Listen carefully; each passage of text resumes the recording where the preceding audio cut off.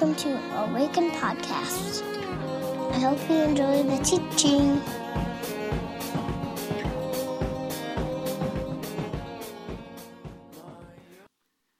Well, good morning, friends. Here we are. I wanted to start this morning just by saying thank you. Thank you for your flexibility, for understanding, even for the appreciation and encouragement around the decision to move to virtual for the next couple of weeks. So through January, we plan on gathering like this. Thankful that we have the option to do it this way, and then we'll reevaluate from there. I know for myself and for probably almost every person I talked to this week, it was just a little bit of a doozy, like punch in the gut kind of week. So all the more reason, I think, to, ground in something bigger than ourselves. So that's the hope for this morning. And in that vein, our call to worship this morning is from someone named Howard Thurman. I've shared from this devotional many times, Meditations of the Heart. He's one of my favorites, but it felt fitting this morning as we walk into this week where we honor the life of Reverend Dr. Martin Luther King Jr., the movement that him and many others produced in this nation, and the ways that we're thankful for that, and that we acknowledge that there's still more work to be done. So you may or may not know, Thurman and King were familiar with each other, maybe not best friends, but Howard Thurman was someone who really formed and upheld and drove the activism of King. And it kind of, it's this question for me of like, what are the things that form and inform our action in the world? And so it felt right this morning to lean on Thurman's words. This is entitled Surrounded by the Love of God. So I would invite you to receive these words this morning as we enter into worship. I am surrounded by the love of God. The earth beneath my feet is the great womb, out of which the life upon which my body depends comes in utter abundance. There is at work in the soil a mystery, by which the death of one seed is reborn 1,000-fold in newness of life. The magic of wind, sun, and rain creates a climate that nourishes every living thing. It is law, and more than law, it is order. And more than order, there is a brooding tenderness out of which it all comes. In the contemplation of the earth, I know that I am surrounded by the love of God. The events of my days strike a full balance of what seems both good and bad. Whatever may be the tensions and the stresses of a particular day, there is always, lurking close at hand, the trailing beauty of forgotten joy or unremembered peace. I'm going to read that one again. Whatever may be the tensions and the stresses of a particular day, there is always lurking close at hand the trailing beauty of forgotten joy or unremembered peace. The weakness that engulfs me in its writhing toils reveals hidden strengths that could not show their face until my own desperation called them forth. In the contemplation of the events of my days, I know that I am surrounded by the love of God. The edge of hope that constantly invades the seasoned grounds of despair. The faith that keeps watch at the doors through which pass all the labors of my life and heart for what is right and good. The impulse to forgive and to seek forgiveness, even when the injury is sharp and clear. These and countless other things make me know that by day and by night, my life is surrounded by the love of God. I am surrounded by the love of God. Amen. Hey, everybody. I was muted. So, take two. At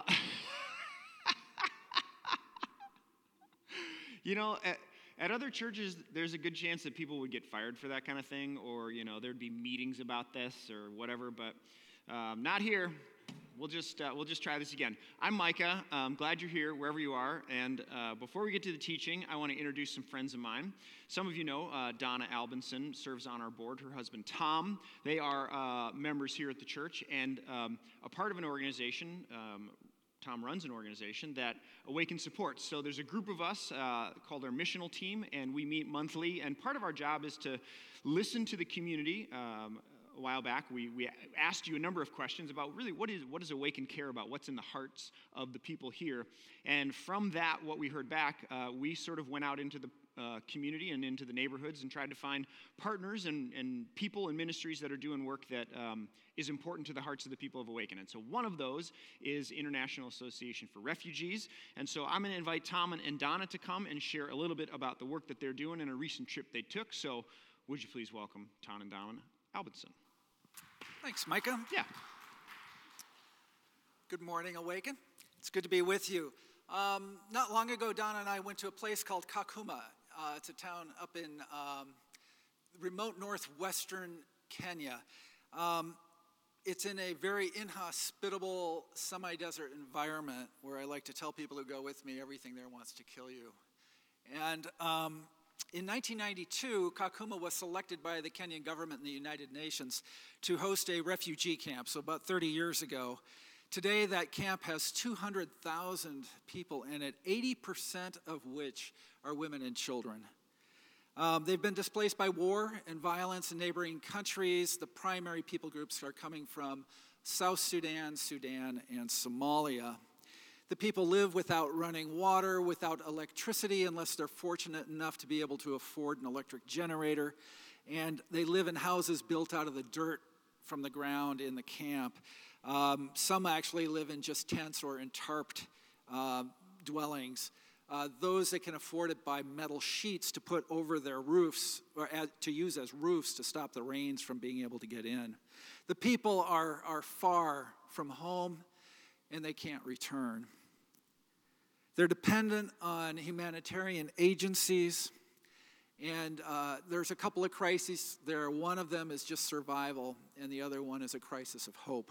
And so IAFR, we partner with an association of 164 churches that are embedded in the camp and in the surrounding host community that work together.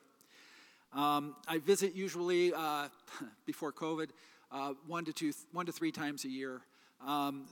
We were finally able to get there during COVID in October, and Donna went with me, and it was Donna's first chance to join me on a visit there. I'd like her to tell us a bit about it. Thanks. Well, I've known about Kakuma through Tom's work, and I've worked with refugees for many years, but currently I work full-time with senior adults. So going there, I felt like it was very important to go with a posture of listening, to learn and to understand what their life is like, and then to be able to share that with others. And so I had the opportunity to sit down with about 25 women from the churches that we work with, and they speak 6 or 7 different languages. They're from different countries and from the host community. And I started by asking them to just share with me what daily life was like. And they most all of them shared mostly about the food insecurities and how the UN gives them rations every 2 months, but the rations are only enough to really last about 2 weeks. And so they wake up days and weeks trying to figure out how they're going to provide food for their families. And so they go out and they try to find jobs, and they're very scarce in a refugee camp, as you can imagine. And so they might wash someone's clothes for them, or they might take jerry cans down to the river and get water and carry that for someone. But mostly they don't find anything. And so then they have to go home and face their children and say, I have nothing to give you to eat. And you could just tell the stress and the despair and the shame they felt in not being able to care for their families. And so that was really hard. And I asked them, well, what is the role of your faith in God in your daily life? And they shared with me just how many times they have trouble really believing with this struggle and wondering if God is there. And yet they know that without God, they wouldn't even survive. And so they talked about how they just hang on to God. One lady just said, I just hang on and I will never let him go. And it was just a beautiful time of listening to them talk about their faith. But then I also asked, how do you keep going? How do you find support in that? And they talked about their neighbors and about their church. And one woman shared that if I have no food, but my neighbor has food, I won't go hungry that day. And the same for them. If I have food, I will share it with them. And then the church, and how important it is as a place to help support their faith and help keep them going, and how the church really reaches out and helps their community, their church community, but also the greater community, and tries to offer the hope of Jesus to those who don't know about him. So it was a beautiful but devastating conversation, because I just felt helpless, knowing I couldn't change their circumstances. And yet I was amazed and challenged by their faith, that they keep going, and even the joy in their worship, even as they face this struggle every day of their lives. One of the things I remember you saying was how the women didn't ask you for food or for money or anything, but they expressed their desire for help learning how to start a small business, to start feeding their kids. And so that's informing our organization, IAFR, as far as how we will partner them with the churches.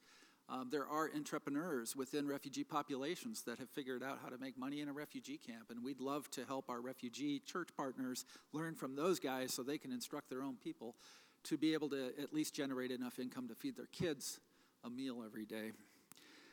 So we do partner with these churches. Everybody in the camp is traumatized. Everyone there has suffered enormous loss, including the loss of place in the world. And that makes it very difficult to keep hope alive when you can't go home and there's nowhere else that wants to take you up. And so those churches are faced with an almost impossible task. And as I've gotten to know them over the years, I've learned a lot from them, including what I think are some key threads of hope, what the ingredients of hope are out there. And the refugee churches have shown me that one of the core pieces of hope is to be embedded in a safe and supportive community that has a life-giving worldview, and a place that helps people overcome trauma and other issues so that they can be emotionally whole. And the churches are involved in that stuff, and so we as an organization get behind their ideas that strengthen those things so that those churches can indeed continue to help people, many of whom have been there for already 3 decades, many who were born there and have never been from the country that their papers say they're from. We serve in other places too as IAFR. We serve in Malawi in another refugee camp. We serve in Greece. We serve in France. We serve in Atlanta. We serve in Colorado. We serve right here in the Twin Cities with the Jonathan House Ministry. We're working on a couple of new locations. One's in Bosnia and Herzegovina in Europe, and another one is along the southern border with the U.S. and Texas, and we hope to start those ministries up soon this year. Because there is a crisis of hope, and we believe the church works in the currency of hope, as my friends at the United Nations like to say.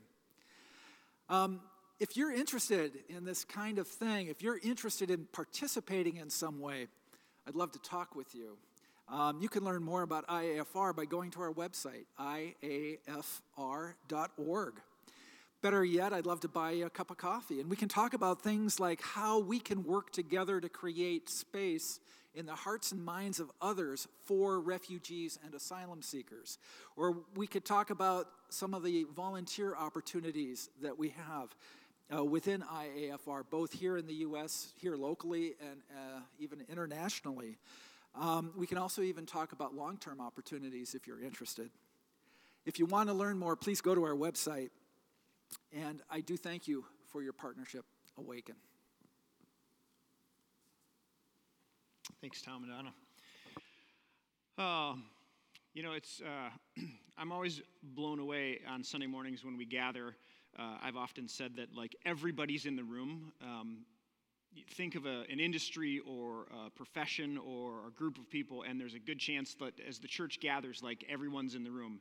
And so one of our jobs, I think, as leaders and pastors is just to remind you all of the work that's happening, that the church is involved in, and that you get to participate in through Tom and Donna's faithfulness and the work that they're doing. So hope that's encouraging to you.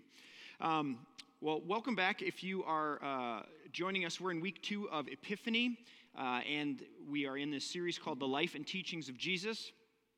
At Awaken, we say we want to gather around this well, which is the life and teachings and the death and resurrection of Jesus. So we're taking the season between Advent and Lent to really sort of dive into the greatest hits of Jesus' teachings and look at the kinds of habits and the kinds of rhythms that he had in place and in his life, which he then calls those who follow him to emulate. So last week we looked at this, what Jesus says the whole law and the prophets all hang on, which is love God and love people. Love the Lord your God with all your heart, soul, strength, and mind, and love your neighbor as yourself. And I offered this idea of thinking about the headwaters or the source, the place from which our love of God and our love of neighbor might flow. And posited this idea or this belief that unless our love of God is a response from what is true and real, which is that you are a beloved creation of God, that you are made from love and for love, that if our love of God and love of neighbor doesn't start there, that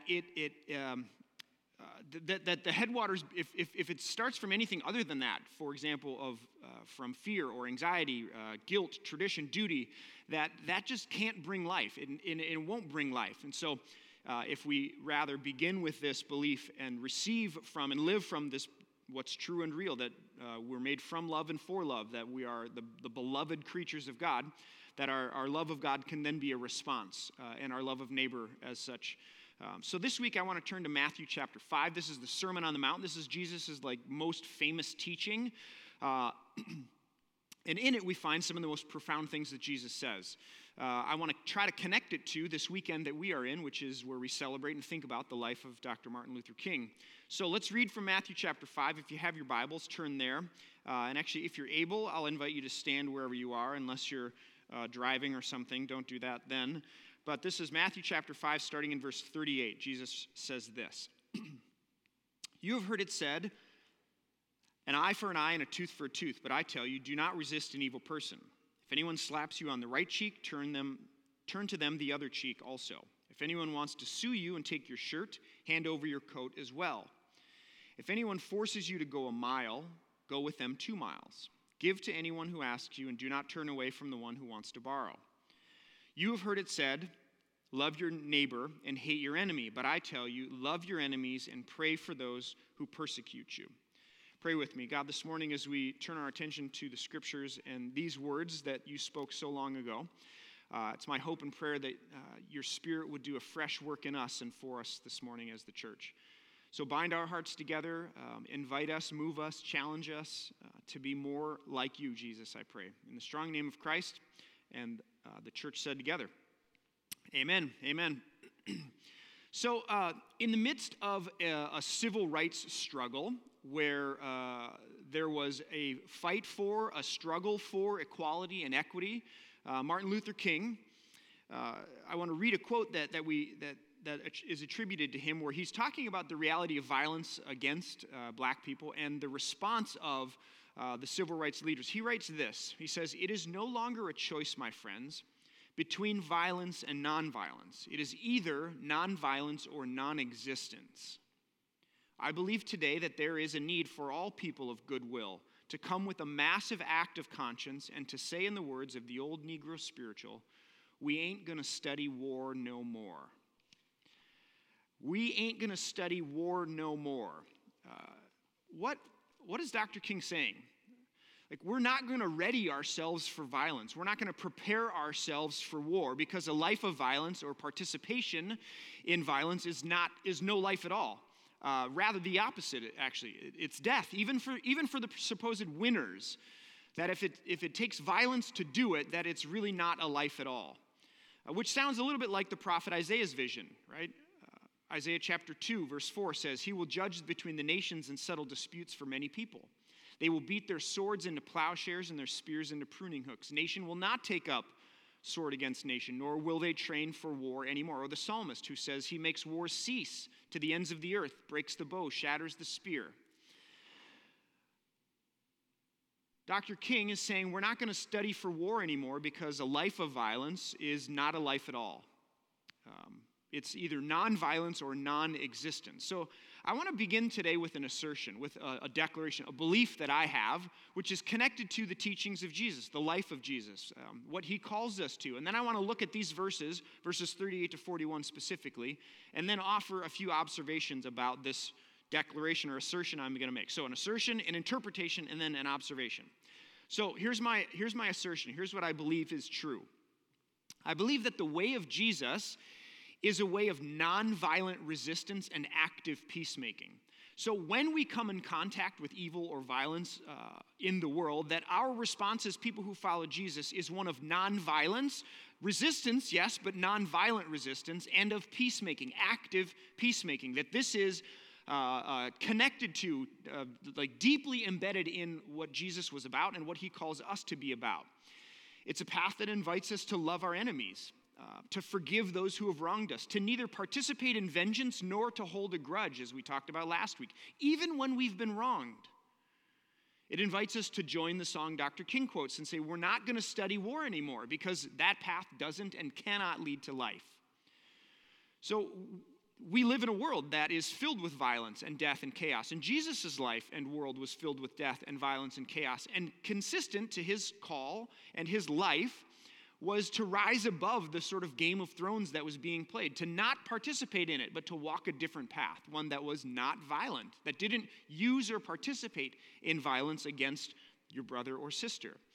A resistance and forgiveness, right? He says, you've heard it said, love your neighbor and hate your enemy, but I say to you, love your enemy and pray for those who persecute you. When Jesus was asked by Peter in Matthew 18, like, how long should my forgiveness go? Like, how many times do I have to forgive? Peter said 7, and then Jesus' response is no, 70 times 7. Like, there's no end to your forgiveness. You release those who wrong you into the hands of God. You don't take vengeance into your own hands. You don't hold a grudge. And when you resist, you do so non-violently. Your life is to be marked by an active peacemaking. Now, I don't think this case is really hard to make. If you're going to read the Bible and you're going to do it through the lens of Jesus or a cruciform hermeneutic, one, Greg Boyd, many of you know, talks about, then I think that it's a life of pacifism, of peacemaking, of nonviolent resistance, that this is Jesus' life and the one he calls us to. So, this is my belief. This is my assertion. That's where I begin today, that the life and teachings of Jesus leads us down this path. Now, let's look at verses 38 to 41 specifically and see if we can unpack this a little bit. And I'm calling on and referencing the work of a theologian named Walter Wink. What a great name, by the way, Walter Wink. He was since passed on, but was one of the professors of Bible at Auburn Theological Seminary in New York. And before I go any further, I want to just sort of say at the onset that there is a difference between historical critical work and then theological and interpretive work. So here's what I mean by that. Historical criticism is a discipline within Bible study that really seeks to discover the text's original meaning. It's looking to recreate the context where it was originally written and try to understand what did the person who said it first mean, right? Secondly, it sort of attempts to recreate the historical situation around the author and what they might have said. On the other hand, interpretive work or theological work is concerned with the question of what did it mean, but it's also asking what does it mean and what can it mean. So historical criticism is what did it mean to the person who said it first, what was their intent, and then another discipline within Bible study, theological or interpretive work, is what can it mean or what does it mean for us now today. So Walter Wink offers a way of reading this passage that we're about to get into that has brought sharp dispute among historical criticism. And I don't disagree with a lot of the criticism if that's his intent or his aim. But in terms of theology and interpretive work, his offering is right down the middle of the lane of Jesus' life, and I think his ethics and who he is as a person based in Scripture. So I'll offer it to you this morning to consider, but just know that there is some dispute about like that work, and is this actually what Jesus meant when he said it first? We'll see. But either way, I think it's still worth it. So here's the interpretation. Jesus is speaking to an ancient Palestinian, Israeli, Jewish group of people who lived in modern-day Israel under Roman occupation. What that means is a lot of different things, but one of the things it does mean for sure is that Jews were taxed exorbitant amounts of money by the Romans, by the Herodians, who were sort of the appointed rulers over that area, and then even by their own people, right? Publicans, tax collectors, who would take the temple tax, which was normal for an everyday Jew, but then often they would take a cut on top of that. So they're being taxed at multiple different levels, and what that means is that for a lot of people in Jesus' day, there was a very oppressive economic situation where many of them, there were also predatory lenders and land grabbers. And so land is everything in an ancient world. And so if you're being taxed exorbitant amounts of money, and there were people who were in predatory ways attempting to steal and take land from people, it was a struggle on a lot of different accounts. Often, families who had land all the way back to the allotment of land from when the people of God came into the promised land, like way back in the book of Joshua, had lost those plots of land and really were left with nothing but the shirts, the clothes on their backs. And so Jesus is speaking into this atmosphere where a lot of folks were under duress, economically and politically. And it's into this context that Jesus says, if someone slaps you on the right cheek, turn the other cheek. If someone takes your cloak or your outer garment, give them your tunic, your inner garment as well. If someone forces you to go 1 mile, go 2 miles. So what is Jesus doing here? Is this like a recipe or instructions to be a doormat for those who oppress you? Is this like take it on the chin for Jesus? Or is something else going on? And I would suggest that something else is going on. So first, turn the other cheek. In the Jewish culture, to do anything with your left hand was not considered something that was, it was unclean. A lot of the tasks that you would undertake in a day that you would do with your left hand were not things you would want to do with your right hand, or that you would want to touch another person with. You would never shake hands with someone with your left hand. That's what you do other things with. Everybody tracking here? There was actually a group of people called Qumran, where outside of in the desert, this sort of Jewish group of folks who lived out there, in their text that we find in the Dead Sea Scrolls, gesturing with the left hand was like exclusion from the community for 100 days. So it's a big deal. You wouldn't do anything with your left hand, not even strike another person. So Jesus said, if someone slaps you on the right cheek, right, is what the text says, Matthew chapter 5:38. If you've heard it said, for an eye, tooth for tooth. If anyone slaps you on the right cheek. So if someone slaps me on the right cheek, if they're standing over here, the only way they could do that would be by backhanding me, right? Slapping me with the back of their hand. And you would do that to a person if they were lower class or lower status than you. If they were a slave or a subordinate, you would backhand them. You would slap them. And it was sort of this derogatory, demeaning, dehumanizing act. But Jesus says if someone slaps you, dehumanizes you, speaks to you, treats you in a way that's derogatory, turn the other cheek to them.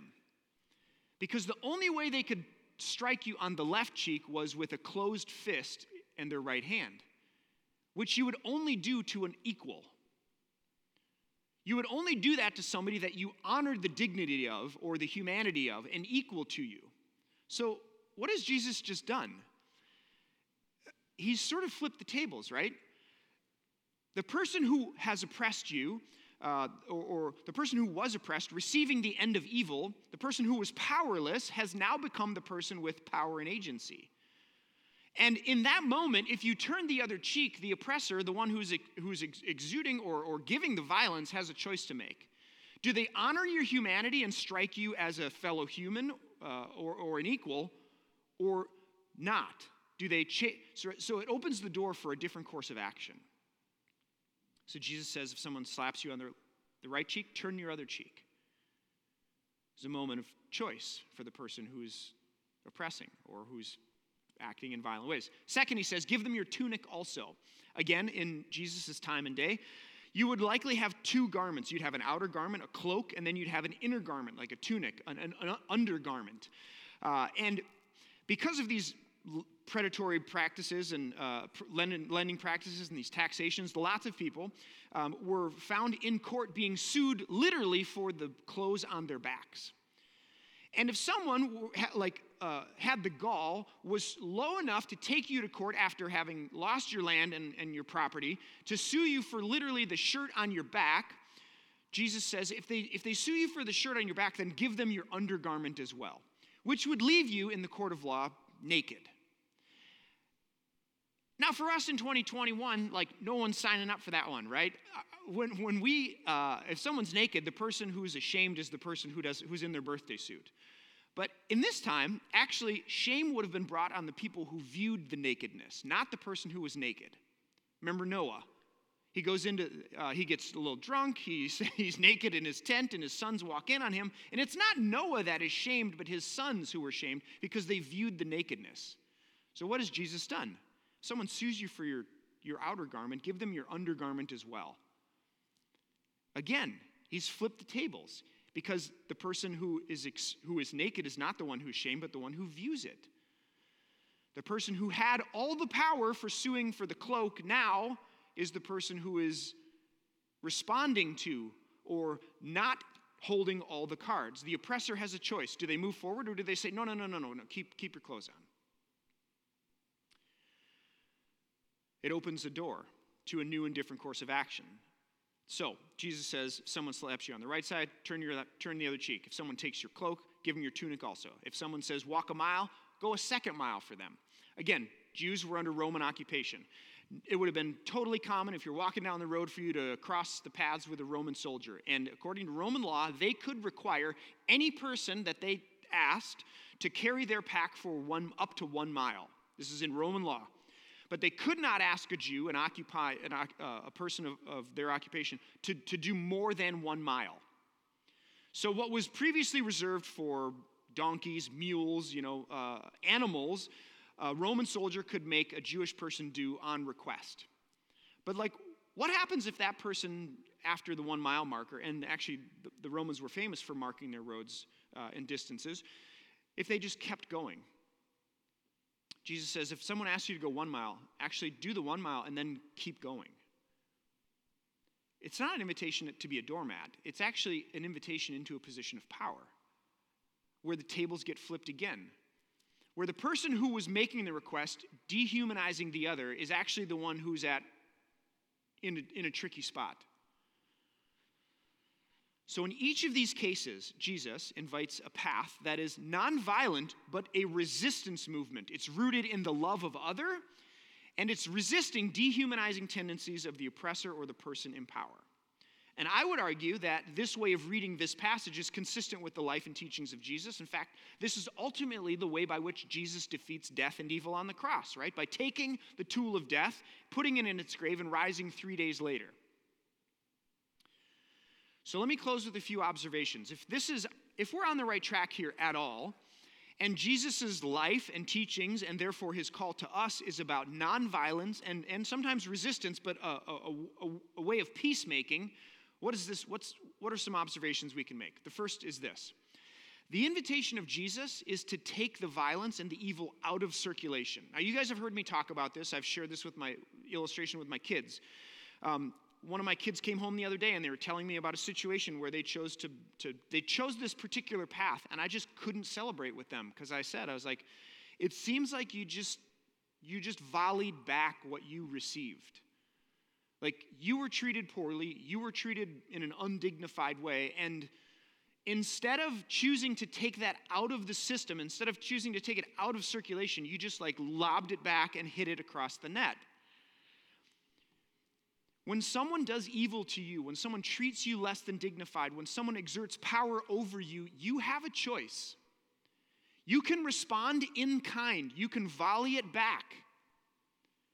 Or, like Jesus, you can absorb the blow, the evil, the violence, and you can take it out of circulation, right? Do you guys remember the library? You ever go to the library anymore? You go there and you check out books, and those books are in circulation, right? They're just on the shelves, and anytime a book is there in circulation, you can go and you can rent it. You can check it out. But if a book is causing harm and it's doing damage in people's lives, it's bringing about death, the librarian can take that book off the shelf. They can take it out of circulation, and nobody can rent it anymore because it's not available. Questions, you've heard me say, questions beget answers of their kind. To that I would add, actions produce fruit of their kind. You cannot sow anger, violence, evil, and death and expect to grow peace, harmony, and love. Like, you have to sow seeds of peace in order to grow the fruit of peace. So first, I would observe that Jesus' invitation is to take violence and evil and actions of that kind out of circulation, to absorb and not return with violent action. It also means that someone has to go first. Somebody has to go first. And if you choose to take the evil, the violence, out of circulation, to absorb the blow, it may in fact look like you're losing. It may in fact look like you've lost. Yeah, this is how it works. Like when Jesus dies on the cross, his disciples don't think to themselves, now we've got them, right? It wasn't like, I just finished Money Heist. The professor did not have another trick up his sleeve here. They thought that it was over, that like the game set match, checkmate. But in fact, when Jesus dies on the cross, it looks like he loses until 3 days later, right? And this path that we choose, this path of Jesus that we've been invited onto, as someone who follows Jesus, it might look like you've lost. It might look like you lose. If you're going to go first, it may look weak to the world. It may look powerless to the world. It may look foolish to the world. You may even get taken advantage of by the world. You may suffer in the world. Yeah, this is how it works. This is why Jesus and Paul and the writers of the New Testament say, don't be surprised if you suffer for this way, because this way is to go first. It's to absorb the violence and not return it, because we believe that death is not the way forward, and violence cannot ever produce life. The resurrection ensures that this path is actually the one to life, which leads me to one final observation, and that is that Jesus' invitation, it leaves the door open, it preserves agency, and it exposes the lie of redemptive violence. Friends, the nonviolent resistance of Jesus, it actually leaves the door open for even the oppressor. You catch that? There's a moment here with Jesus' invitation to respond in this way. There's a moment here for even the one doing the violence to change, to repent, to turn around. Walter Wink writes this. He says, love of enemies is the recognition that the enemy too is a child of God. The enemy too believes they are in the right and fears us because we represent a threat against their values, lifestyle, or affluence. When we demonize our enemies, calling them names and identifying them with absolute evil, we deny that they have that of God within them that makes transformation possible. Instead, we play God. We write them out of the book of life. That's a really profound statement. I write them out of the book of life. I conclude that my enemy has drifted beyond the redemptive hand of God. May that never be true of those who follow Jesus. Jesus' way always preserves and leaves the door open for repentance. Even those doing the oppressing, even those doing the violence. I would also say that it preserves agency. Like when we experience violence, when someone oppresses, when someone treats you in an undignified manner, it often feels powerless. But there's a moment here, a way to see this, that by choosing nonviolent resistance, it preserves agency. Jesus' invitation actually gives you a place to stand as a human with dignity in the face of resisting a particular way of being human. And it exposes this myth, which is, and I'll close with this, the myth of redemptive violence, which is a lie that life can flourish from violent acts against another. That somehow life can come from a violent act against another person or thing. We live in a world that posits like this zero-sum game, that the only way for me to win is for you to lose. The only way for me to thrive and to live is for you or something else to die. That's a lie. A lie of violence redeeming something. That anything can be redeemed by perpetuating violence. And it's a lie that's everywhere. It's the engine that drives our world. It's in our economics, it's in our politics, it's even in our religion. If you've ever had a hesitation or a question about this idea that an angry God needs bloodshed in order to redeem something, you should. That's a good question to ask. Because it's actually playing into the lie, the myth of redemptive violence. God does not need blood to be shed in order to forgive. God does not need Jesus to die on a cross in order to appease God's anger. No, in fact, the exact opposite is happening in that moment. Jesus is putting the lie of redemptive violence on display as a mockery once and for all, that this will never need to happen again. Jesus absorbs the blow of violence, takes on death itself, and puts it in its grave and resurrects 3 days later, declaring once and for all that violence cannot and will not ever redeem anything. Only love can redeem. So, my friends, as we close this morning, as we tune our hearts into the teachings of Jesus, this well that we want to gather around, I would submit to you that Jesus' life and way is a way of nonviolence, resistance, yes, but nonviolent resistance to evil and oppression in the world, misuse of power, and it is an invitation to active peacemaking, that when people find Jesus followers, this is what we'll be up to. One where we love our enemies and forgive those who wrong us. Even as we resist the violence and evil and forces and powers and principalities in this world. But there is an alternative path. A path that refuses the binary options of flight, freeze, be a doormat, or fight, return violence with violence. No, there's actually there's a third way. One that rises above that takes violence out of the system, that opens the door for even the oppressor to repent, that exposes the lie that anything can be redeemed by violence. And it's a way of love, even for our enemies. This is the well we gather around. Why?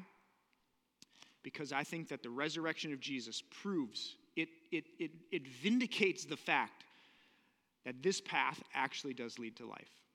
And so it's the path that I invite you to as the church. Either it's true or it's not. And I believe that it is. And it's a better way to live. So let's do it. Pray with me. I'll offer a word of prayer here and then just a moment of silence, and we'll make our way to the table and to closing our time together. God, as we take a few moments this morning to be still, to quiet our hearts, to consider the things that we've heard, I pray that your Holy Spirit would lead and guide right now, that you would be opening our eyes and our ears to the voice of your Spirit, to the movement of your Spirit, to what is true and accurate, what represents you. And so, God, if there's anything I've said that's not congruent with who you are and what you've called us to be, that would just fall away. But if there is anything that's true, if there's anything that's accurate and represents and is in tune with your Spirit, God, would you just highlight it this morning for us? So, Holy Spirit, do your work, I pray. Well, my friends, I hope today has been an encouragement to you, a reminder of what really is in this well that we gather around this person of Jesus and the life he lived. I think it's pretty clear, to be perfectly honest. Sometimes it gets lost in the mix, but when you really tune in, that note rings pretty true, pretty long in Jesus' life. So receive this blessing as you go. The Lord bless you and keep you. The Lord lift up his face to shine upon you and be gracious unto you. The Lord lift up his countenance to you and give you his peace. In the name of the Father, the Son, and the Holy Spirit. Amen. Amen. Grace and peace, friends. See you next week.